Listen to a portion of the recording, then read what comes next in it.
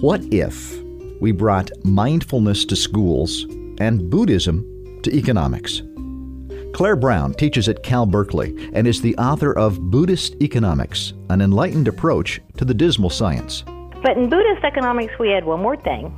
It's not just consumption, but we've got to put in all of our experiences, all our caring for each other, our community interactions, as well as nature and the environment. Caverly Morgan is the founder of Peace in Schools, the first 4-credit high school mindfulness course in the nation. But what really touches me are the actual testimonials. A teen said, "Do you know that this class literally saved my life?" What if we brought mindfulness to schools and Buddhism to economics? We might make a more compassionate world. I'm John Shuck, and it's time for Progressive Spirit. Stay with us.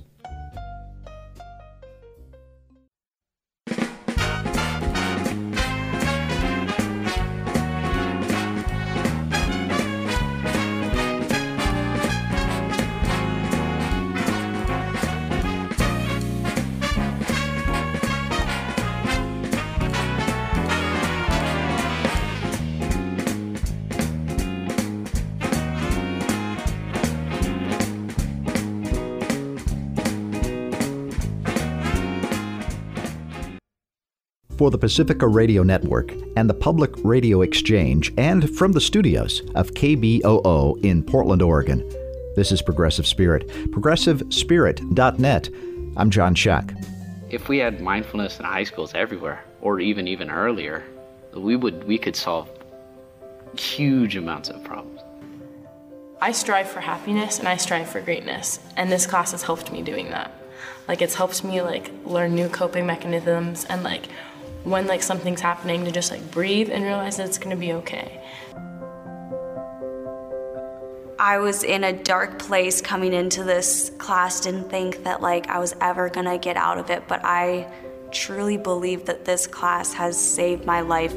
Those are testimonies from students at various Portland high schools. They've participated in the Peace in Schools program. In 2014, Peace in Schools launched the first 4-credit high school mindfulness course in the nation. Today, on Progressive Spirit, I speak with the founding director of Peace in Schools, Caverly Morgan. Her website is peaceinschools.org. On a similar theme, I talk with Claire Brown, who is a professor of economics at the University of California, Berkeley. She's the author of Buddhist Economics, an enlightened approach to the dismal science. Caverly Morgan is up first. Welcome, Caverly, to Progressive Spirit. I'm so glad to be here. Let's kind of just do a 101, if that's okay. Of course. Of course. You've been practicing mindfulness since 1995. What is mindfulness, and how did you get started practicing mindfulness?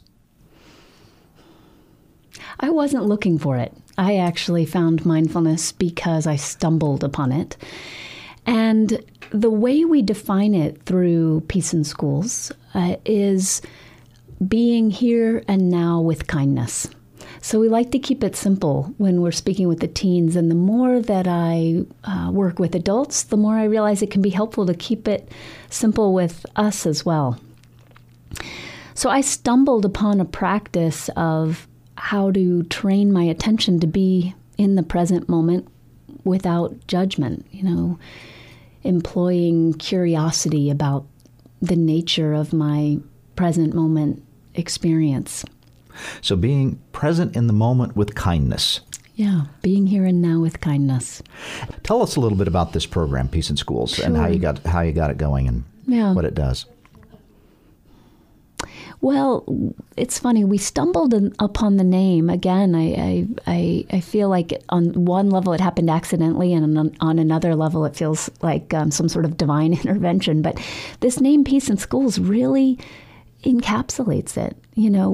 We're offering mindfulness practice, but the program is a lot more. There's a lot more to the program than simply assisting children in training the attention to be in the present moment without judgment. We're creating an experience that is reflective of that which is most real in this world. And there's little reflection within high school walls of that which is most real. So students in our classes are not just learning how to train the attention to be present, but they're learning how to get in touch with their heart, an experience of love, an experience of connectivity, how to relate to other people in a way that isn't contaminated with all of the dramas, the conditioned dramas that are so familiar to us, especially during that time. We're adopting such deep beliefs about how the world works, who we should be, how we should survive our lives. And in our course, we get the chance to unpack that, not through asking teens to take on a new belief system, but through bringing the mind of inquiry to the belief systems that they're currently downloading. So talk about, if you wouldn't mind, what the course is like. What will what do the teenagers do? Each class, I get to see teens for over 75 hours in a semester. And, that's more than I see most adults. So that's 90 minutes at class, 2 times a week or 3 times a week, depending on that Portland Public School schedule. And each class starts with mindful movement. Okay. So we're inviting teens to bring the attention into the body. And that's really important. You can imagine as a teenager coming into a room and having someone ask you to do some kind of contemplative exercise and then maybe meditate for 3 minutes. If you've been sitting still in a desk all day, that's going to be a tall order. So it's, I think, worked quite well to have the class begin with some kind of movement practice that brings the attention into the body. So it not only can strengthen the body, stretch the body, open the body, it can create a deeper level of awareness of ourselves in the body, which, as you might also remember as an awkward teenager, our relationship with our bodies is kind of funky, a lot of shame. There's shame, there's embarrassment. Yeah. I remember going through puberty and just not knowing what to do with that experience and how my body was changing and how it was changing so quickly. So it's an important part of the class to begin with mindful movement. And then we move into the mindfulness lesson of the day. And that can be anywhere from a basic mindfulness exercise that anyone doing a mindfulness practice might imagine. For example, mindful eating or mindful walking. Or, once we've really moved through the basics, the foundational elements of a mindfulness practice, we might move into exploring our negative self-talk. What is it that as we're moving throughout the day, we say to ourselves unconsciously about the world, about other people, and about ourselves? Self-talk. On the website, peaceinschools.org, you have a number of testimonies, video testimonies of some of the students, and they're very excited about the program. And a lot of that has to do with how they see themselves and others. The stories, the tapes, I guess we play among our heads, and so the mindfulness training is to be awake to that. Absolutely. Absolutely. Not necessarily judge it, but to know that it exists. Yeah, I think that's an incredibly important clarifier. Not to judge it at all. Not to just become present to that internal critic and then bring more judgment to the experience that, oh my gosh, now I have this internal critic. I'm such a loser. But to really, through the lens of compassion, get to see for the first time what internal landscape we're living in and creating through thought form. What are we maintaining?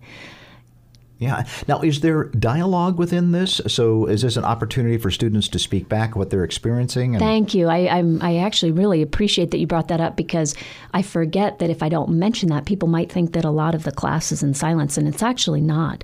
The class is deeply engaged on the level of mindful relating. So one of the special things that happens in the class is teens get an experience to really become intimate with each other in a very appropriate way, of course, within a high school setting. That word can be a little bit charged sometimes. But what I mean by that word is that teens who normally would see themselves as separate from each other that falls away within the context of this class. So the popular high school cheerleader is in the same class that the girl who's too afraid to speak up in settings outside her home, like truly real displays of social anxiety. Not only are they in the same room, they're in the same room learning how much they have in common. So we might do a self-talk exercise, for example, that allows that student who's been afraid to speak to see that that popular high school girl has the exact same negative self-talk that she does, that she's feeling victimized by that same internal voice that says, you don't know what you're doing, no one likes you, why are you wearing that today, you're getting fat. You know, those are the same conversations for two people who otherwise would see themselves to be existing on different planets. Caverly Morgan is my guest on Progressive Spirit. She is the founding director of Peace in Schools, and Portland is the first place in the country that has had 4 credit classes on mindfulness. Talk about a little bit the pragmatics of getting that to happen. Well, I will give some acknowledgement here to a principal named Brian Chittard, who still is at Wilson High School. That's where it started. That was the first high school. The first high school we began was Wilson High School. And I give him credit because, it's one thing for someone who used to be a monastic to recognize a possibility regarding bringing practice to teens. It's another for a principal to say, I see what's possible here, and I'd like to follow that thread, especially when it's never been done before. So Brian observed an after-school class that I was offering on a volunteer basis with a friend named Allison Copacino, who was bringing in the movement portion of the class. He observed us teaching at Wilson High School, and he said to me after one of the classes, the skills you're bringing these students need to be reaching more of my students. You only have like 8 kids in this little volunteer after school program, but I have a real mental health crisis happening in my school. There had been suicides in the school. Each counselor could have between 200 and 300 teens in their caseload, and there's no way they could be tracking their mental well-being. And he acknowledged there were no tools of wellness, of supporting mental and emotional health in the school in the form of a class. So he said, I really want you to be reaching more of my teens. And I think at the time, his idea was, how can we get more teens to come to your after-school class? I said to him, I really believe the only way we'll reach more teens is if we make this a class that's during the school day, which was a big request for many reasons, including I was not a certified and licensed Portland Public School teacher. But because my friend Allison was, we decided, or Brian really decided, that if we did demos and we got 20, 25 teens saying, yes, we'd like to take this class, that he would, because of Allison's license, have the ability to put us for a section maybe in the health department or something, just one class. Well, over 300 teens said they wanted the course after we did 2 days of demos. And so he called and he wanted to hire us full time. And I said, I'm definitely not ready to be a full-time high school teacher. And I think we're onto something. And we most definitely were. Our program spread very organically from there. The class was a huge success. And then another high school saw the success of the program, talked to the counselors, and had that moment of, wait a second, you're getting support for your teen. Your teens who are struggling. You have somewhere to send them. You have somewhere that they can go learn more about themselves and how to deal with stresses of life and new tools. And why don't we have that? And so very, very organically, the program bled outward. And I don't know how many schools, I suppose you know, but I know there are a number of them. I think I counted 6 or 8, and then including schools with very different demographics. Yeah, that's been incredibly important to me and to our whole team. It was just how it unfolded that our program started in a school where I would say on average, most parents of the students I was working with had heard of mindfulness. It's Portland, Oregon. No surprises there. But it was incredibly important for me to know that what we were doing could be 100% equally digestible and applicable to teens who had parents who perhaps were devout Muslim or Christian, or, didn't have parents who were open to Eastern philosophies and perhaps owned their own yoga studio or something. It was really, really important to me. And so we've been very dedicated to ensuring that our curriculum can meet the needs of all the students that we serve. I think that's one of the questions that people might bring up is this religion, or this is really a secular approach? Yeah, it's important to acknowledge that the tools we're offering have historically come in the packaging of specific religions. And that I think what's so critical about the time we're in now is that we're learning how to have the essence of these tools. For example, learning how to unconditionally love each other. Learning how to be present to each other, learning how to, we're in a time where I think it's important to learn how to allow those tools to exist outside the limitation of a religious context. Yeah, that's right. It's not learning to love each other isn't dogma. It's certainly not. Or a belief system or anything like that. So what we're talking, in fact, people of all different, I think, religious practices and none find mindfulness training to be an assistance to their lives. Yes, I agree. And I credit Jon Kabat-Zinn for, how he brought mindfulness into hospitals and other settings so that folks could see it can support anyone who wishes to be supported by it. Now, this isn't just you. You mentioned you have a few instructors. How many are there, and what kind of training do they receive? Yeah, thank you. I have a terrific relationship with Sam Hendricks, who is our program manager. There's a man named Barnaby who I am forever grateful to have been connected to. Barnaby wears about 10 different hats in the organization, but he's really an outreach coordinator, a developer of contexts in which we can move, So he's also teaching in Cleveland High School as he takes on those other hats of expanding the organization. Janice Owenby, I moved from New York City, of course, with her permission. I pleaded as we expanded the program, and she is a terrific. She's a person who's deeply dedicated to supporting the evolution of the curriculum as well as training new folks. So those are the full-time employees. And then we have part-time employees that support the organization as well. So we have a part-time communication coordinator, we have a part-time administrator, and then we have part-time teachers. And those are all teachers who've been, of course, trained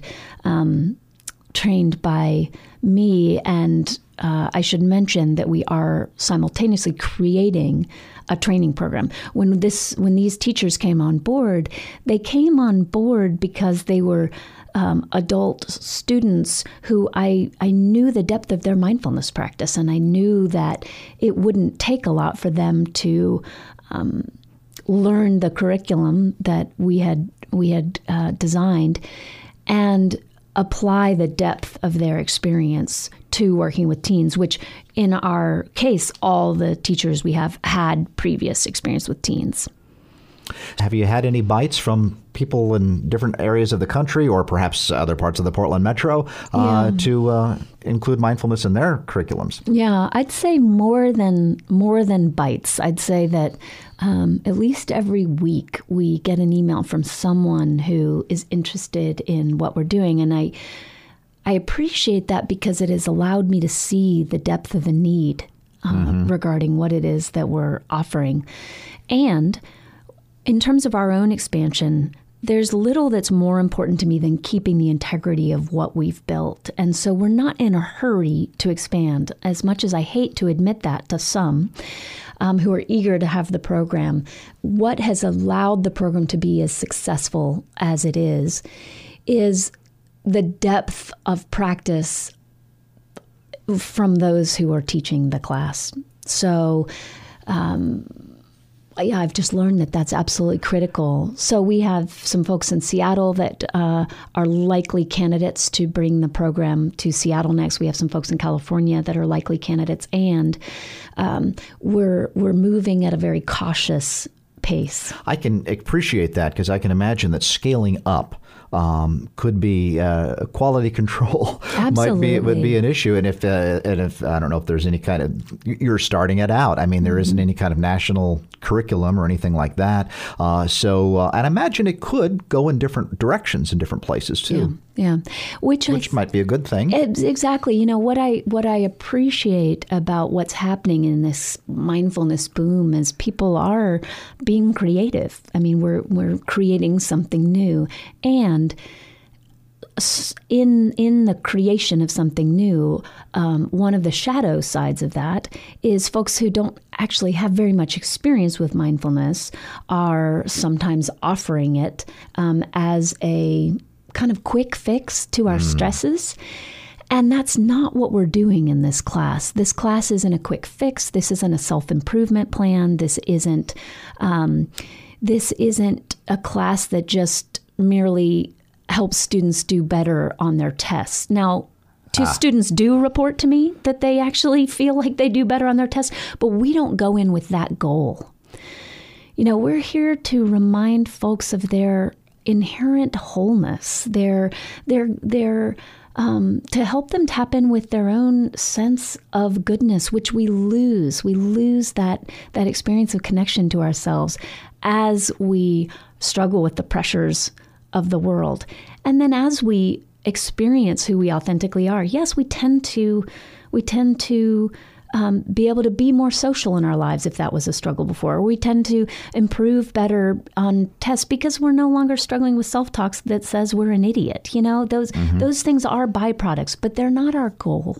You know, I want to wrap us here by going back. The principal, Brian, can we get his last name? Yeah, Brian Chittard of Wilson High School. Wilson High School. He came to you saying, hey, I've got these issues. Now he's had the mindfulness program now for a couple of years. Without giving names, without giving any details, particularly how success stories in this regard? Yeah, I mean, do you have a few hours? I'm so deeply moved on a regular basis by the success stories of our program. I mean, just on the statistics level, you know, 97% of teens report positive changes in their emotional and mental state after participating in our course. And, you know, 92% of our teens report less stress, less tension, and less anxiety in and outside school. So we have, and by the way, we have a wonderful gal from Johns Hopkins that's going to do her dissertation, and we're about to create an outside study. These are all just internal, you know, before pre and post statistics that we gather. But the statistics are truly off the charts regarding what these teens say about how the class affects them. But what really touches me are the actual testimonials. You know, what really touches me is when you hear a teen say, this actually just happened to me last week. A teen said, do you know that this class literally saved my life? I'm not speaking in terms of a metaphor here. I struggled so deeply with anxiety before this class that I was flunking out of school, that I was struggling with family life because I was flunking out of school. The worse I did in school, the more school I skipped, the more I got into trouble because I wasn't in school. And I mean, her life truly was spiraling downward to the point of, you know that point where your life starts to spiral and you begin to ask yourself, will I be able to pick it up from here? You know, there's kind of for I think some of us, a point of, it's not no return, but it's hard to imagine how a return to balance or ease could actually be possible. Well, her life really was heading in that direction.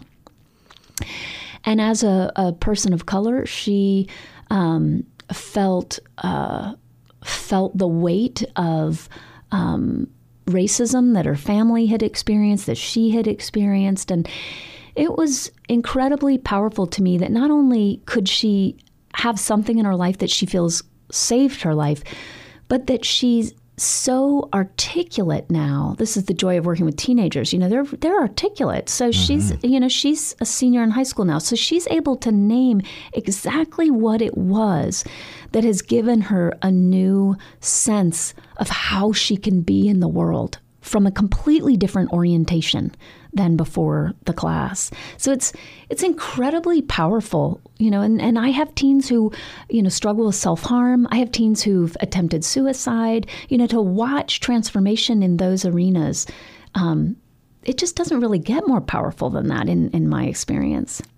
Caverly Morgan has been my guest on Progressive Spirit. She's the founding director of Peace in Schools. Thank you for what you do and for being with me today. Thank you so much. I'm so glad to be here. Next on Progressive Spirit, Claire Brown, professor of economics at Cal Berkeley, talks with me about her book, Buddhist Economics, An Enlightened Approach to the Dismal Science. This is Progressive Spirit, progressivespirit.net. I'm John Schock. Stay with us.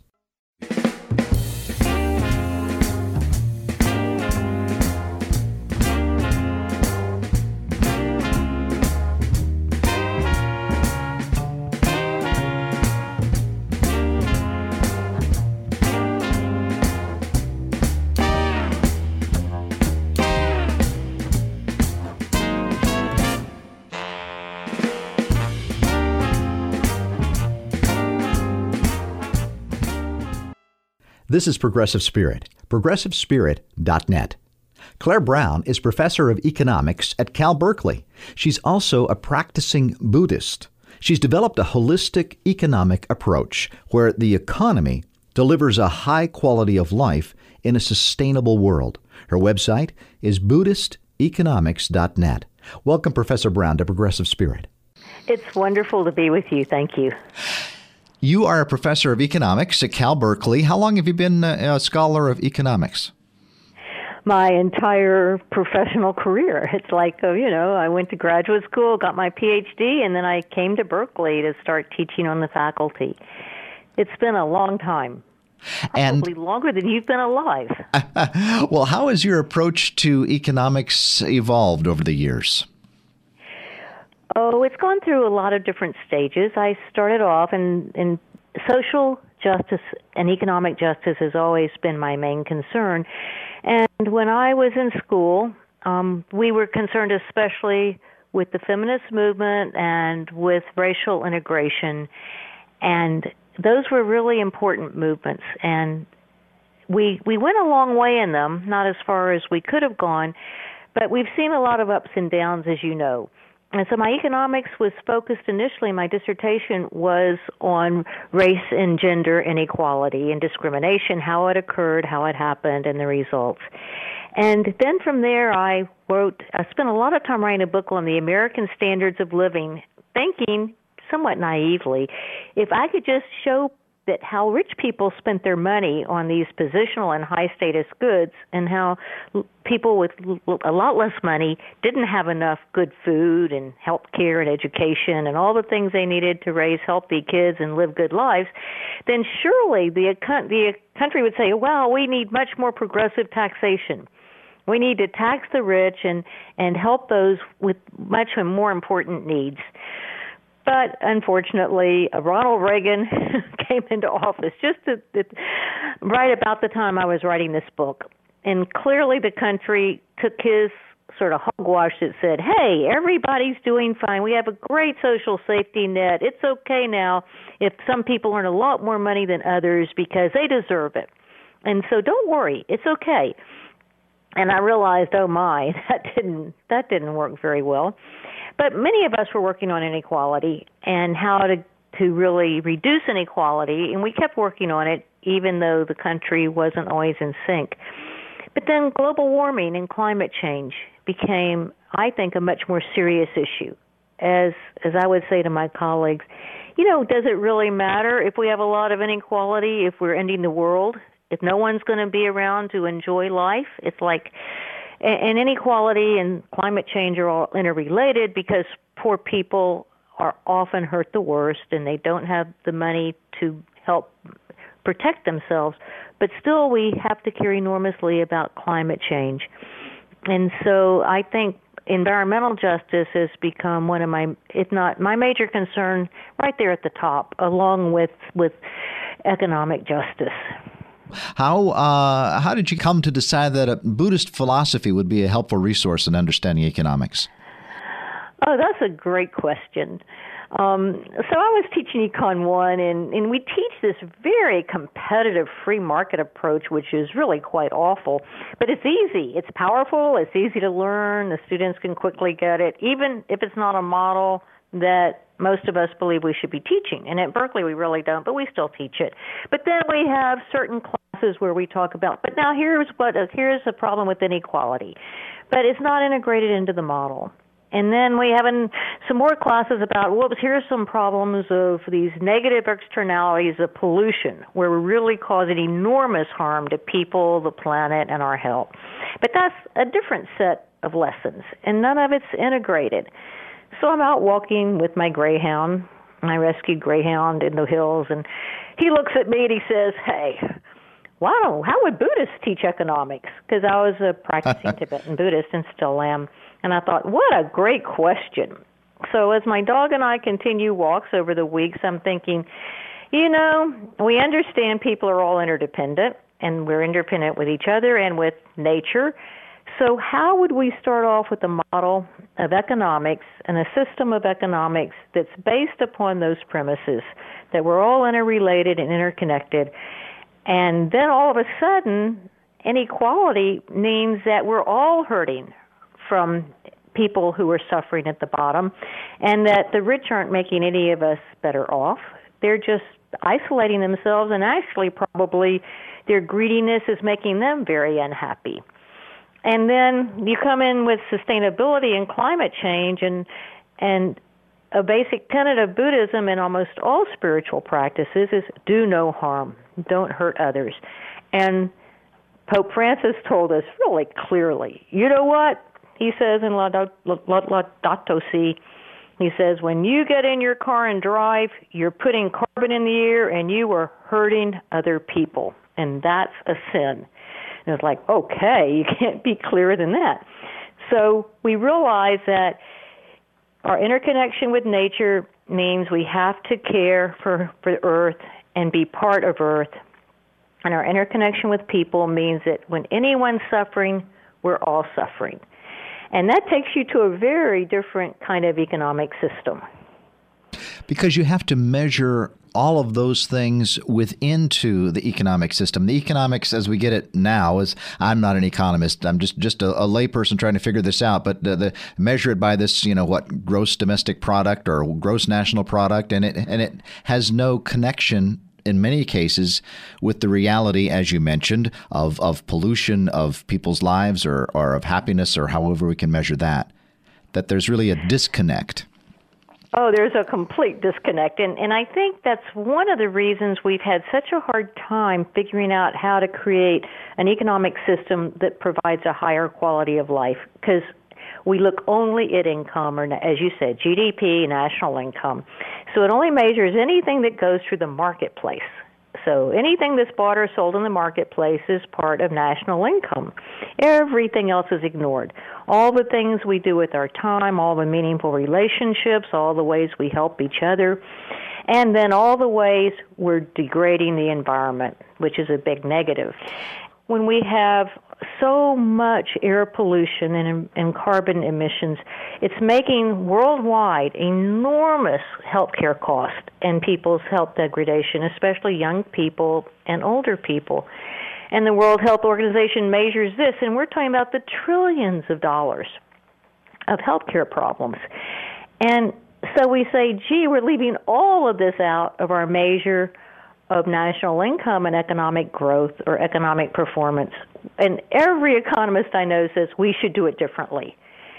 And yet we can't come together and agree on it. Economists are not very good at agreeing with each other, I must tell you. You put 6 of us in a room, we come out with 6 different ways to measure quality of life. And you would think we'd look at each other and say, any one of these ways is better than the way we're doing it. So let's just move on.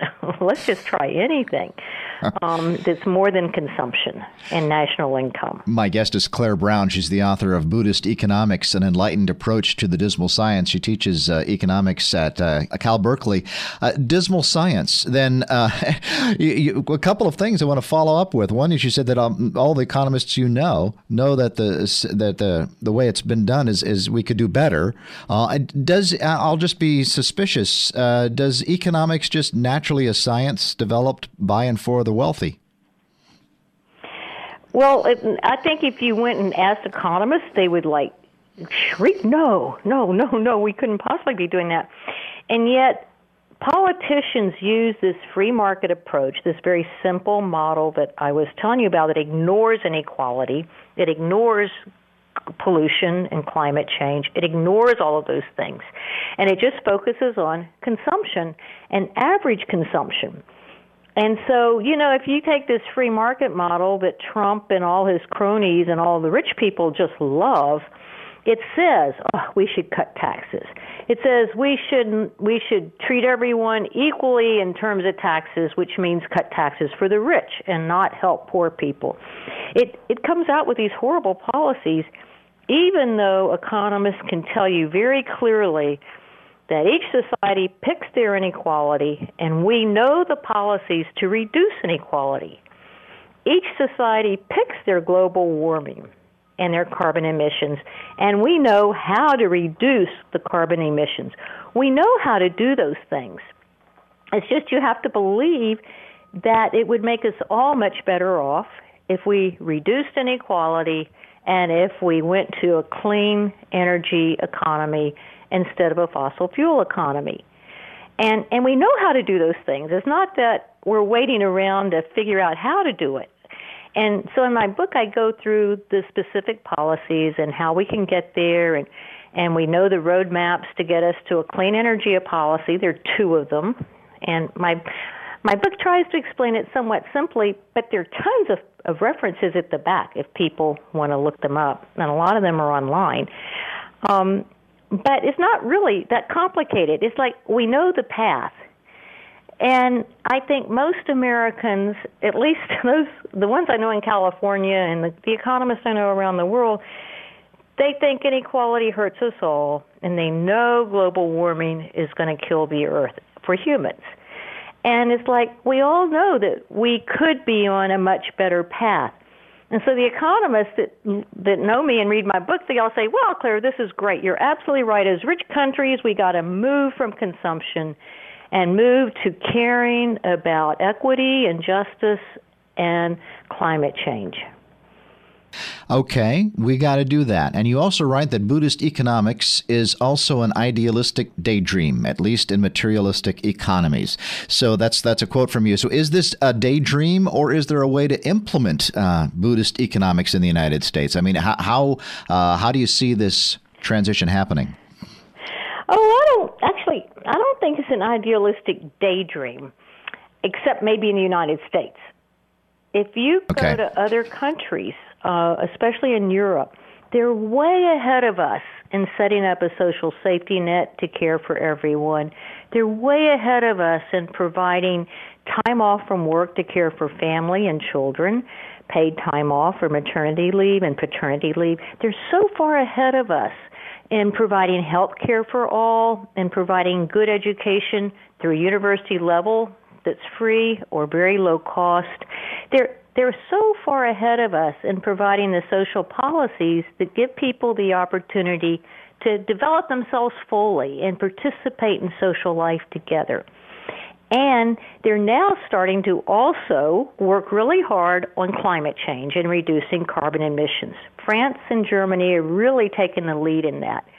And they're way ahead of the U.S. in decoupling their economies from the fossil fuel industry. So they're moving to clean energy. And that's very encouraging.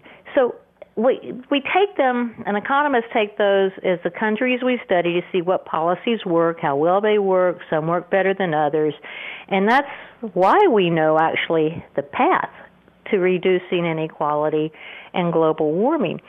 And then let me say there's one more leg that Buddhist economics brings in, and that's that we actually care about suffering around the world. So actually all the rich countries, Europe, the U.S., Canada, all of us together, we actually haven't paid quite enough attention to reducing suffering around the world, although the UN, the leader in teaching us how to do it, has made some major strides. And the UN's really showed us it is possible to reduce extreme hunger, extreme poverty. It's possible to really improve education for women and especially who are in many countries not educated. It's really possible to provide better shelter and clean water for people. It's truly possible to improve human rights. And so in the book I mentioned some of the programs that were spearheaded by the United Nations with input from the rich countries, both public and private, to make these goals. They call them the Sustainable Development Goals. And the UN has shown that when we work together, we can really reduce suffering around the world. It just takes a commitment by the rich countries to provide the resources and to help make it happen. So those are sort of the three things. It's like we want social equity, we want a clean environment that we care for, and we want to reduce suffering for all 7.5 billion of us, with the number growing. In the midst of that, we live in the United States, in which I've heard that 400 billionaires own half the wealth. So now I'm not sure if those numbers are right. John, so I love that number, except every time I hear the number, which comes from Oxfam and is also helped with Pew Charitable to disseminate it, every time they've redone that number, the number gets smaller and smaller and smaller. So it's getting worse and worse and worse. So with that, it isn't a matter of just people getting the idea. I mean, there is really a power struggle that we are facing within the United States. I mean, those folks aren't going to give it up voluntarily. We're in the midst of a really important power struggle. And we have books like Dark Money that shown us that how the fossil fuel industry and the investment sector industry, how they've really bought our Congress and our state houses and our local governments. And it's almost like I think Trump's election was the call to saying, hey, America, wake up. Your elections have been bought by the rich people and the fossil fuel industry. And both of those are causing your major problems of inequality and global warming. Wake up, America. And so I think I almost feel like, we're the drunks that hit rock bottom. We had to come this low with rich people taking over the government and the fossil fuel industry taking over the government. And now saying, hey, just a second. We don't want what you're doing. We don't want the rich to pay lower taxes. And the most recent survey showed that Americans don't want to reduce taxes for the rich, that the majority of Americans agree that rich people don't pay enough and companies don't pay enough in taxes for programs for the U.S. And most people don't want to have more Pentagon spending while we cut social programs. It's like, and we see people protesting and we see people rallying, and it's going to be a long slog back, but we've got to make that slog. One of the things that's really important in Buddhist economics is to have a community of friends. And, it can be anything from your church to any Buddhism, we call it our Sangha, our friends at the Buddhist temple. But it can be your people you garden with, or your neighbors, or your book club, or your golf buddies. It could be any group that you have a warm rapport with and share values with, and you say to them, you know what, we have to go out and protest what the harm is being done to people and to the climate. We have to stop Trumpism. And at the local and state as well as the national levels, but right now local and state levels, we have to demand good policies to help people and help the earth. And we can do it. We can do it, but we can't do it alone. We have to do it together. talk about your own research. I think this is very illuminating on how U.S. families spent money on the three categories. You mentioned it at the beginning of the program, basics, variety, and status. And you focused in the 20th century, and you tracked a real change in priorities from the beginning of the 20th century to the end of the 20th century. Can you explain those categories in your research? Oh, yes. So it's basics are what everyone needs and everyone does have to have in order to take care of their families and their needs, and to also be part of, Adams has said, to participate in community life. What do you need? And so those are the basics. And then the status goods, people understand pretty clearly. It's goods that mark yourself. They're called positional goods. It's fanciness. How fancy am I? How well can I isolate myself when I go on vacation? Or just markers. How well can I show off my appearance with jewels? And so those are the luxury items. And then what's in the middle we call variety, or comfort goods. And this has a long history in economics. So those are goods that actually make our life easier, more fun, more comfortable. And those goods are fine too. Everybody needs basic goods, and then everybody wants to add on some variety to make their life more interesting and fun and more comfortable. So that means you want to have, shoes that you can run in, and then you want to have shoes you can go out and dance in and party in. You don't just want one pair of shoes that you can do anything in. It just means that you want to be able to buy different kinds of food and make meals that everybody in your family enjoys. You do want to take a vacation. You don't want to show off on your vacation, but you want a meaningful experience on your vacation. And so you have these three kinds of goods. And in Buddhist economics, what you can do is you can take all those status and positional goods which don't add to social welfare. They're just separating, marking people, and probably making the rich feel actually somewhat unhappy because they're grasping after their status. And you can get rid of those goods, and you can increase the basic goods for everyone, so everyone has them. And then people can also have money to buy variety. And that's where sort of personalities come into play. Oh, different people have different wants when it comes to variety. And so over time, as the economy has developed from the beginning of the century, last century, the basic goods grow in number because people actually can do better and better.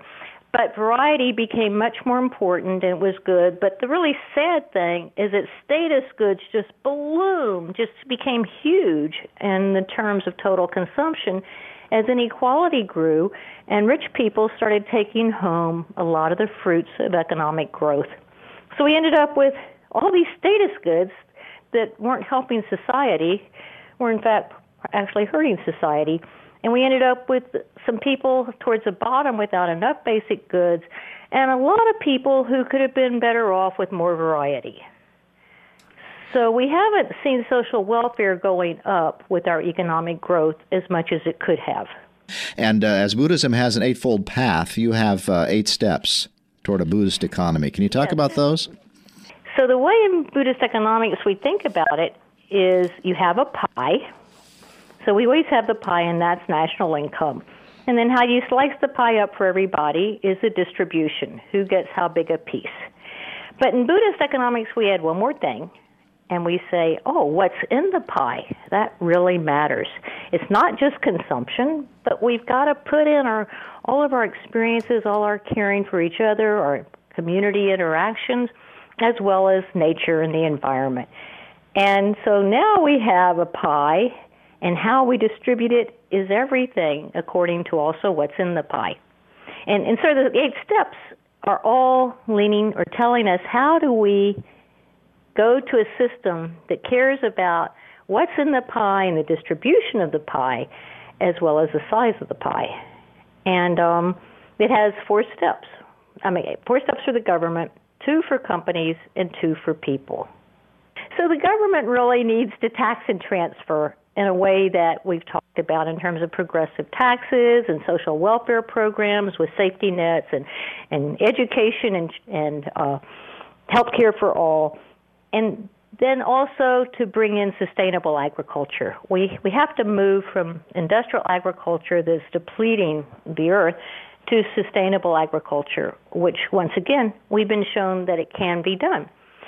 And then you look at companies, and companies really need to have the incentives to provide the new energy, the new technology, so that we can all find ways to live without polluting the earth. But we can only do that with the things that we're able, like the kind of transportation we can have, or the other kinds of heating we can have. So we need to have green products, to have a green way of life.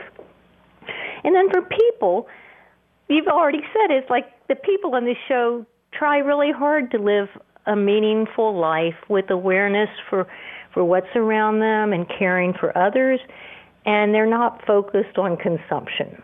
And they're not chasing after market goods and services, but they're really caring about how am I living and how are the people around me living. They're much more aware of their diets and not wasting food. They're just aware of how they're affecting the environment. And in Buddhist economics, we say it's actually a prayer. May we heal the earth as we heal ourselves for the benefit of all. And I think that that's actually a mantra that probably everybody on your show could understand. How we're doing is related to how everyone around us is doing and how the earth is doing. And we mindfully care about everyone else in the earth as well as ourselves. It all goes together. Fantastic. Claire Brown, my guest, author of Buddhist Economics, An Enlightened Approach to the Dismal Science. Check out her book. And Claire, thank you, Dr. Brown, thank you so much for this book and for being with me today.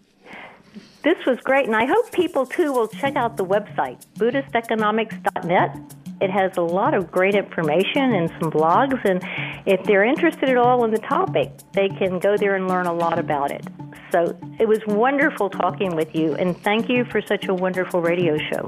Progressive Spirit is heard every week on several radio stations across the country. On Progressive Spirit, you hear interviews with cutting-edge scholars, authors, and activists who have something to say about social justice, human flourishing, and things that matter.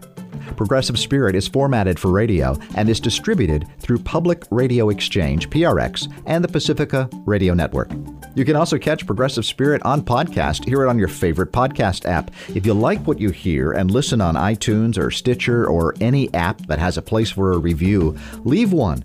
More reviews help the show get a wider audience. And if you have ideas or for guests or would like to comment on an episode, contact me through my website, progressivespirit.net. You can comment on Facebook, retweet us on Twitter. Progressive Spirit is produced in the studios of KBOO in Portland, Oregon. I'm John Shuck.